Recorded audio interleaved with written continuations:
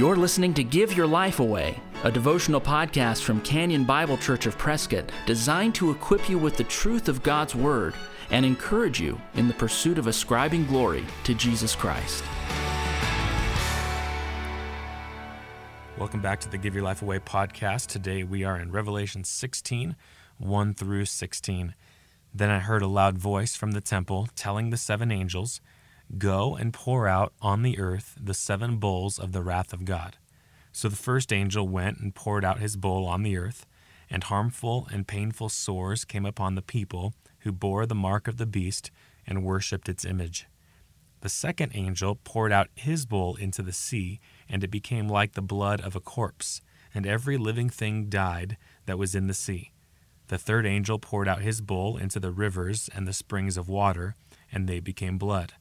And I heard the angel in charge of the waters say, "Just are you, O Holy One, who is and who was, for you brought these judgments.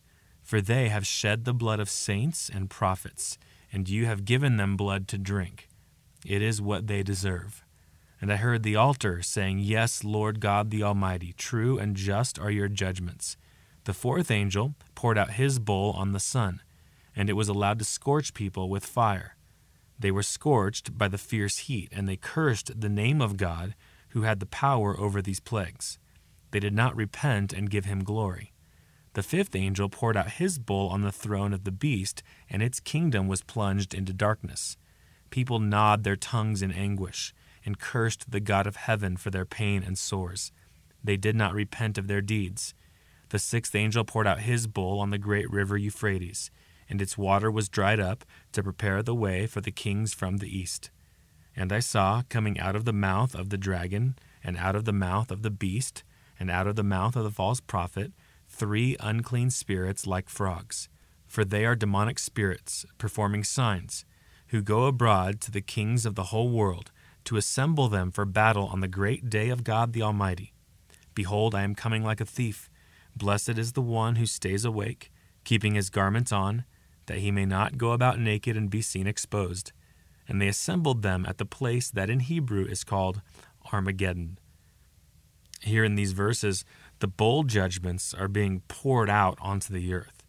There's graphic language about judgment in this passage, and what I want you to see is that God is not to be blamed for being unjust during these judgments. One angel announces that God is just in doing all of this. The altar then, which is perhaps a picture of the martyrs who are crying for justice, the altar also announces that God is just in enacting these punishments. What's striking is that instead of repenting, we read twice, the wicked of the world continue to fight, and they curse the name of God. They know that these judgments are coming from God. These are perhaps the most horrific judgments ever to be brought on the earth, apart from the flood.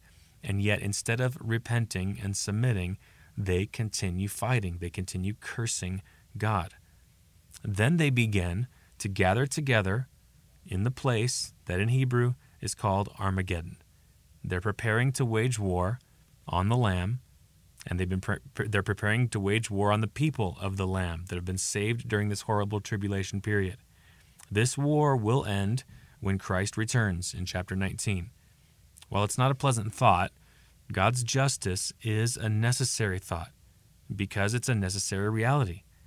Because God is good and loving, he must punish sin. So God's justice in this way points to his goodness. God's punishment of evil is a wonderful reason to praise him.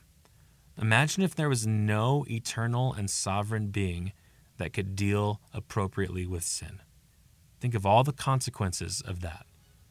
We have a God who will graciously leave no wrong unpunished. If you've been encouraged by the Give Your Life Away podcast, please share it with a friend. And if you'd like to get in touch with us, you'll find us online at canyonprescott.org. Thanks for listening. Join us next time for Give Your Life Away.